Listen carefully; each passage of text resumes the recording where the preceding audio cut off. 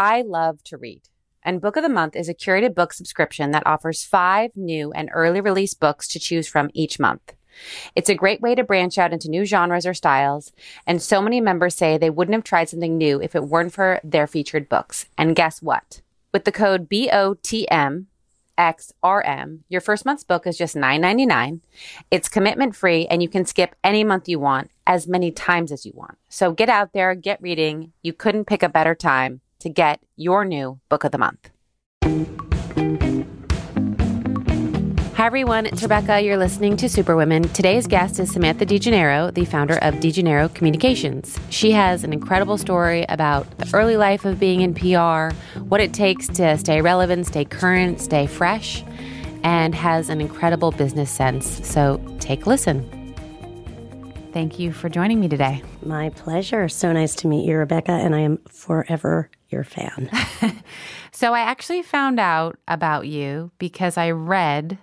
we were both at Cannes, but you said something that you felt like equality in first world countries like France is something that is still lacking. And I was like, uh-oh. And I read the story, but I'd love you to tell me about what happened. Yeah, and I'd be so curious to hear whether you had any similar experiences. I'll start by saying I'm a huge Francophile, and with all due respect to the French people in the country of France, I was really disappointed as somebody who's worked really, really hard and built a business and designed a life from nothing to get to the point where I am a business owner and entrepreneur and entertaining clients and a lot of highly successful clients. While I was on this business trip in Cannes, France, I was very disappointed that in so many of the restaurants and just hospitality organizations, that the natural proclivity seemed to be to address the male people who were part of my party. In situations where I was actually the hostess, I was the one who had invited people out to eat, etc. It went to the point where at one of the restaurants that we were at, which was, a 5-star Michelin or just a really good restaurant, I was the only woman at the table, and I was handed a menu without any prices next to the line items, next to the food. And I was confused. I was like, I wonder how much this costs, but whatever, it didn't matter. And I later found out as we were talking and as somebody made a joke that there was like a $750 beluga caviar option on the menu, I said to myself, how do you know? And he said, well, the price was right there. And we went around the table and it turned out all the men had seen prices. They were all my guests and I hadn't. And it was simple examples like that that really made me think to myself, wow, we are first world nations and we feel like we've come a long way, but there really is still some gender inequality. I didn't experience what you experienced at Cannes, but what I did notice, I was like, there are far more men here than women at this, mostly advertising companies, and that's a problem. And probably more male speakers than female speakers, more male attendees than female attendees. That was what stuck out to me. I was like, yes, this is a problem. And the interesting thing is, and you mentioned that this particular conference caters to the ad industry.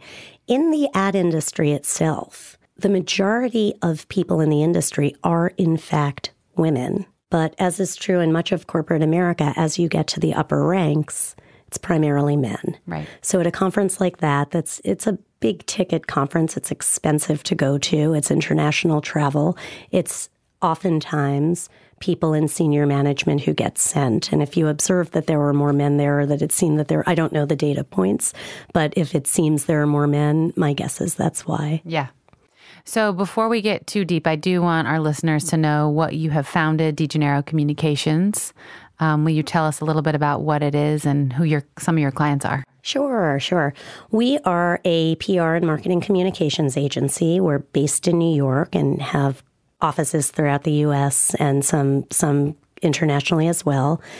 And we do business-to-business marketing and public relations primarily for clients in the media, marketing, entertainment, and tech spaces. Our clients range from Facebook and Instagram to Spotify and Pandora to Refinery 29 and everywhere in between. And those are some names you've likely heard of, and there are some names you've arguably never heard of, and they've hired us to help make them more famous and more visible in the public eye. So when you say B2B, that's business to business, what does that even mean? What that means is in most cases, we're working with a founder or a CEO or the C-suite, the executive ranks at the company, to help build their brands, their personal brands, or the company's brand in the eyes of the press. And that's business press. That's not the glossies, the Glamours, Marie that's Claire, not Allure. what you're used. Yeah, right. That's probably not your world. It's the New York Times, the Wall Street Journal, the Financial Times, CNBC, Fox Business Network, and then big conferences around the world. We work with executives on their social media footprints and their own social branding, and anything about how an exec like you gets represented out in the business world.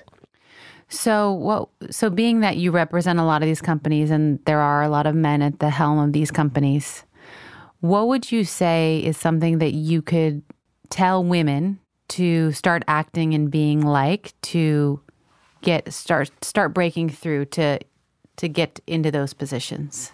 Wow, that's a tough one. And here's why. I think that there's a lot of expectation in the business world that a woman has to act like a man and adopt male engendered characteristics and traits to actually succeed. And I'd argue that it's just the opposite. My word of wisdom would be to be authentic. And if you want to climb a corporate ladder and make it to the top, always have a voice. Never quash your voice. And don't be afraid to stand up for what you believe in and to speak your truth and to honor your truth. And guess what? It may get you in trouble. Might get you fired. It may get you fired. That happened to me once.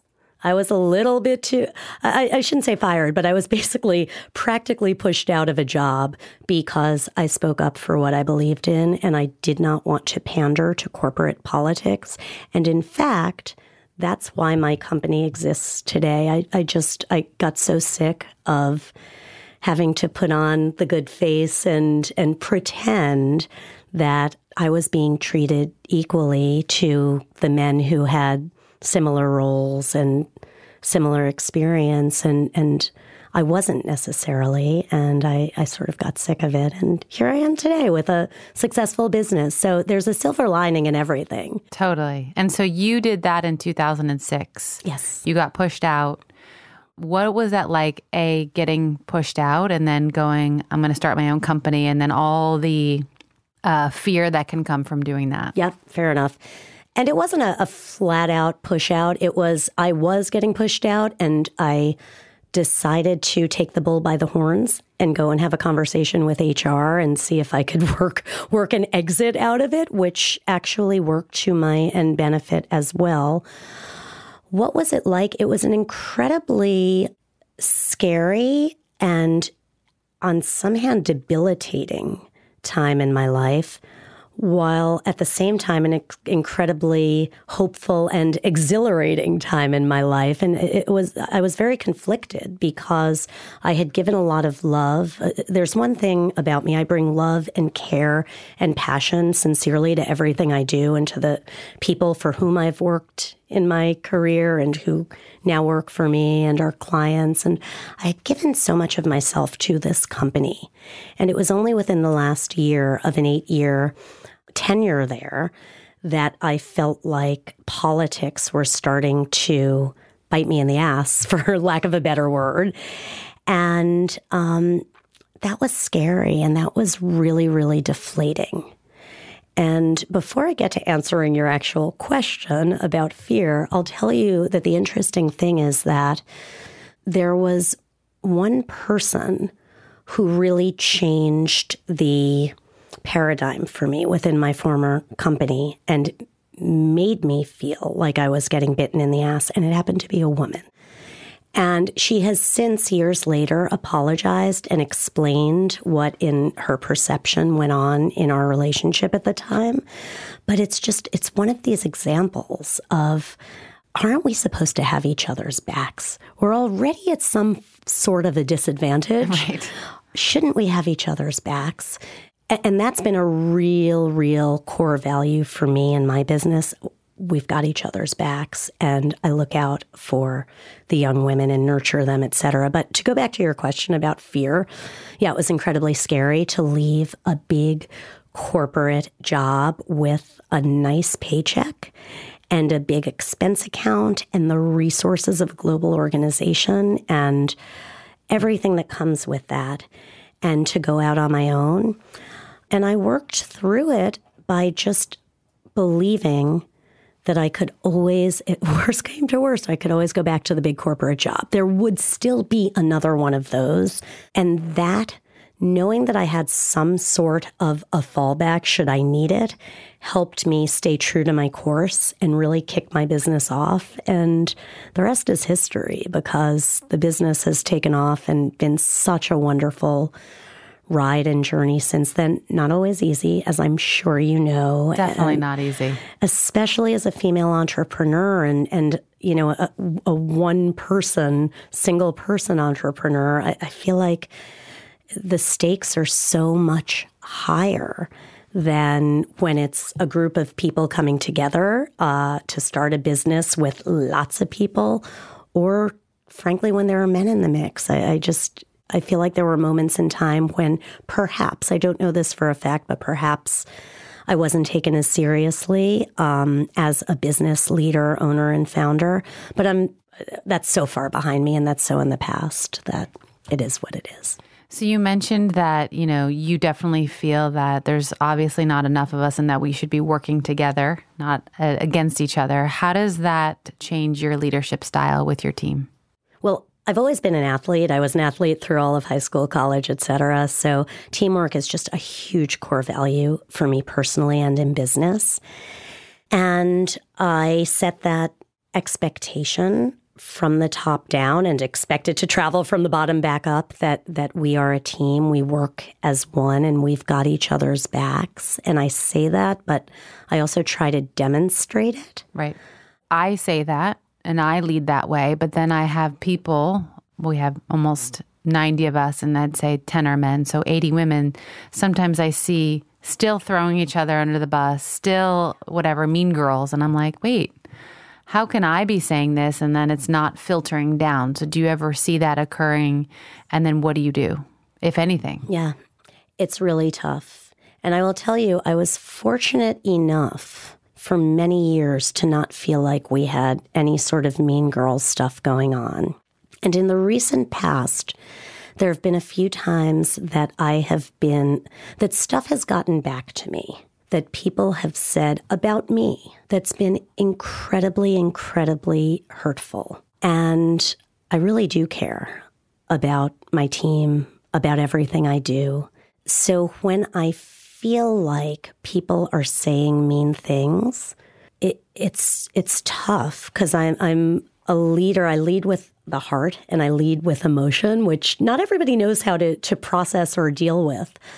I don't know that I've got an answer other than to continue to say that my door is open. If anyone ever has an issue with me, with the company, with anything, I want to hear how we can improve. I welcome and invite people to come chat with me. And truth be told, Rebecca, 98% of the team and my company historically for the 13 years we've been in business has gone smoothly. I think in the ebbs and troughs of any company's lifestyle, there's going to be like that moment in time where there is either a mean girl or just a mean person scenario. Yep. And what my advisors have said to me is just don't take it personally. Right. Don't take it personally. Learn from it. So I guess that's what I try to do, learn from it and try to stay true to myself and just be a good person and a kind person at every opportunity. Like that's the value that I always try to live by. Yeah. No one's perfect, but that is the value I always try to live by. I used to gather, if there was a mean girl scenario, I used to gather them all into a room, and I almost feel like how I talk to my children, like, you're not going to fight and you're not going to fight and you're going to be nice to each other. Like sometimes I find myself doing that. I'm like, what is happening? But I think when you don't have the glass ceiling, right, within your company of men versus women, I like to talk about sometimes these issues that come up, because then it's like, wait, we're all in the same boat, but guess what? It's a different set of rules that starts to happen. So changing that is a whole other phase two, right? Absolutely. So you work with many Fortune 500 companies. Do you feel a sense of a lot of, the people that you represent are male? Do you feel a sense of helping to get them to push for more female equality or put more female programming in or other things to start tilting things more into a balance? I think the most we can do with the Fortune 500s we work with is counsel and advise. At the end of the day, the companies are going to do what they're going to do, and most of the decisions about the direction that they take, the messaging they put out, et cetera, comes from within. But we always do our best to advise about sensitivity, about diversity, about the importance of just diversity and inclusion, and ensuring that voices are heard, respected, listened to, and dignified from everywhere. But at the end of the day, the companies really do drive their own decisions. Right. I'd love to talk about the way in which the PR industry is changing. I've watched it go from, one email from Daily Candy changed my entire life, right? That used to get in your inbox, or being on the cover of a magazine, you'd sell 10,000 units of something, yep, to almost the world being flat and everything is everywhere all at once and accessible, and you don't really have the Oprah effect anymore. How has it changed for you, and what have you had to evolve to do differently?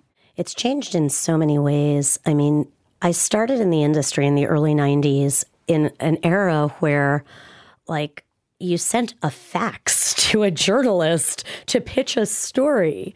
And now, forget about the fax machine. Now you barely have real time. We're plugged in 24/7, 365. The news cycle is every minute, every day, nonstop. And we may think we've got the best story in the world that's going to go to the Wall Street Journal. I'm just throwing that out there. And the next thing we know, it's leaked and it's on it's coming out in 140 characters on Twitter. And I think the sheer pace, the volume of communication, and the way in which people communicate has changed so much. It's changed the whole landscape for public relations, for social media, for marketing, et cetera. And it's an always-on world. And what I've noticed is that there are a lot of, particularly with younger millennial talent, and I don't know if you find this within your business, but I'm a Gen Xer. I was taught to really go above and beyond always. You never leave the office before your boss. You work weekends, you work nights, et cetera, and you do it because that's the work ethic. And what I notice with some of the younger talent, amazing people, bright people, capable people, much less tolerance for sort of the corporate work structure. And I've seen some people leave business simply because, leave the business world, leave the company simply because they wanted a change of lifestyle. They wanted to take time off. I think that's wonderful. It's an entirely different world. And I know I've just morphed the answer of the question from how is the landscape changing to sort of like how are the people who are employed within the landscape changing. But there are so many changes out there between the pace that we move at, the expectation that we've got to be always on. And I think what the output of that is that some people just decide this is too much. I need space. I need quality time. I need to be with my family.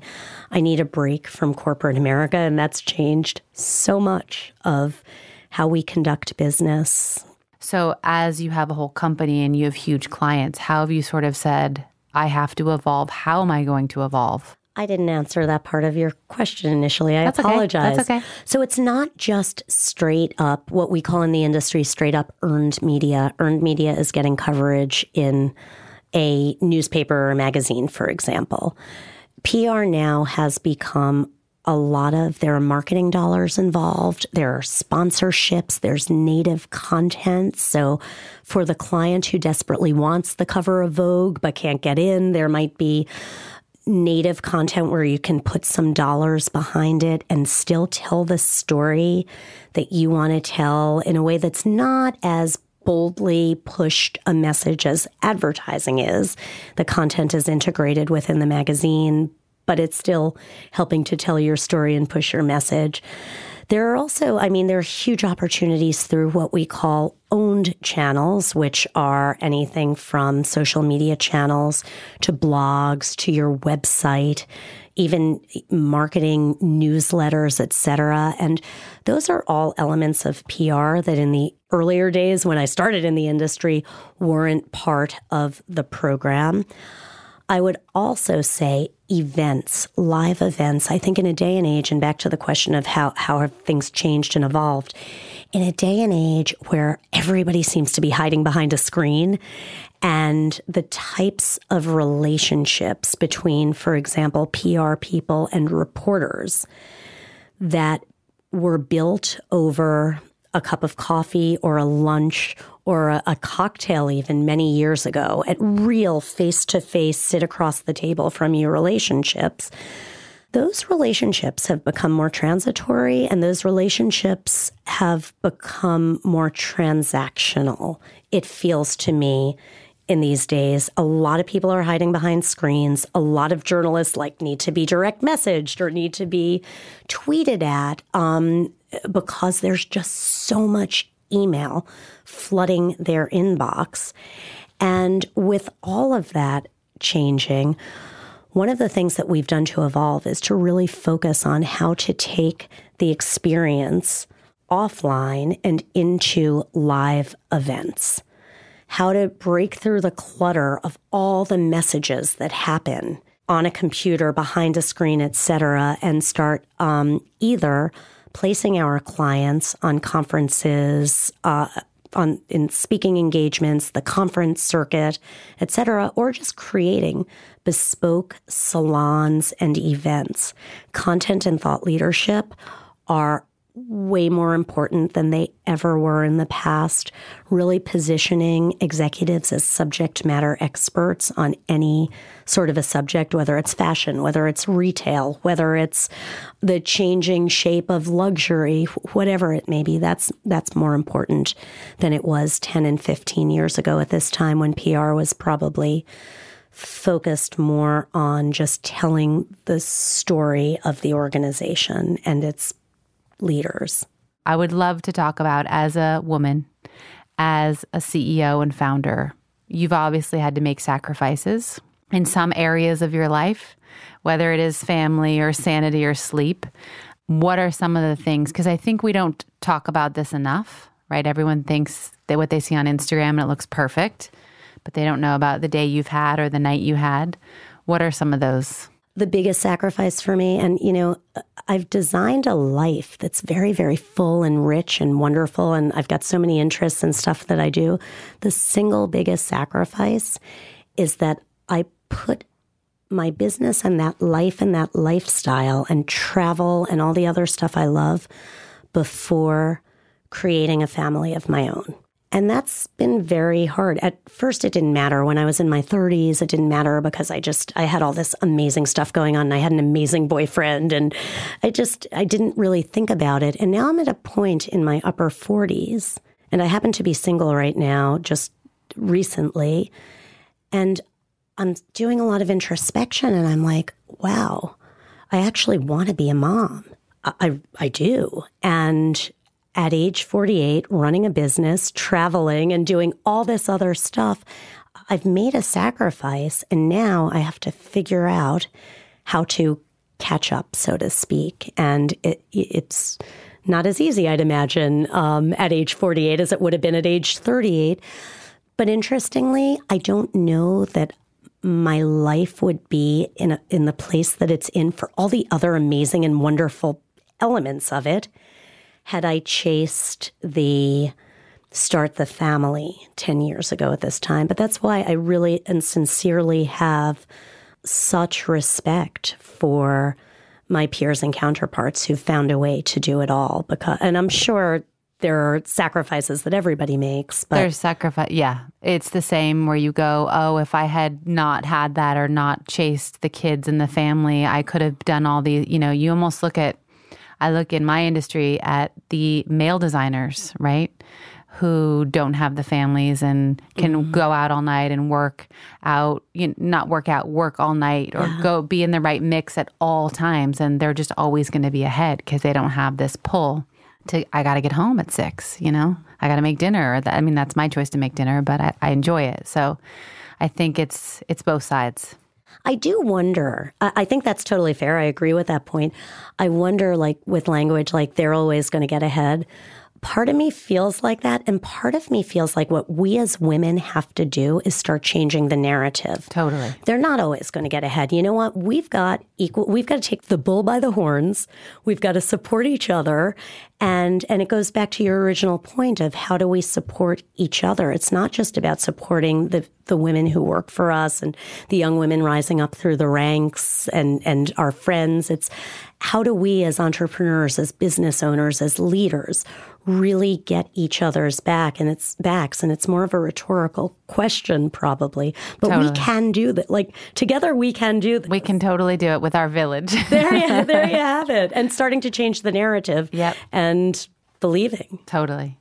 So I always like to ask this question of my guests, something that we would be surprised to know about you. I am Catholic, although I'm not a religious person.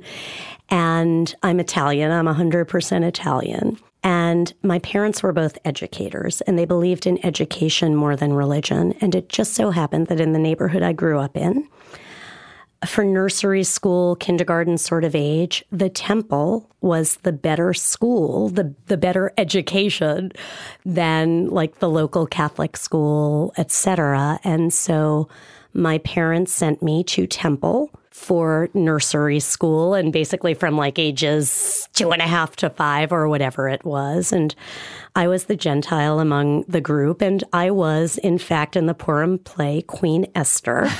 And not everybody may understand what that means, but for me as an Italian whose 2 generations ago grandparents came off of boats from Italy through Ellis Island, it's one of those little unknown facts that I love that. I call it Jew-ish. Yeah, exactly. That's my husband. He's Jew-ish. Oh, that's hysterical. And you know what? In New York, I grew up in New York, born and bred, and I feel like in New York, Jew-ish and Italian are one of the same. Very similar. Yeah, So then lastly, what I also ask everybody is any piece of advice. I really want our listeners to come away with something that they can change about their day, their week, their year from this podcast.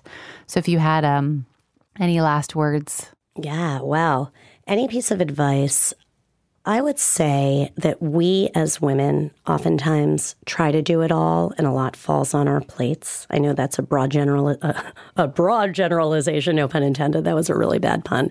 But I would say to fiercely and impeccably prioritize and this is something I've had to really work on myself because I'm a very accessible person. That's part of my management style. And I try to truly be available and accessible to the people who need me, ask for me, etc. But I spread myself thin as a result.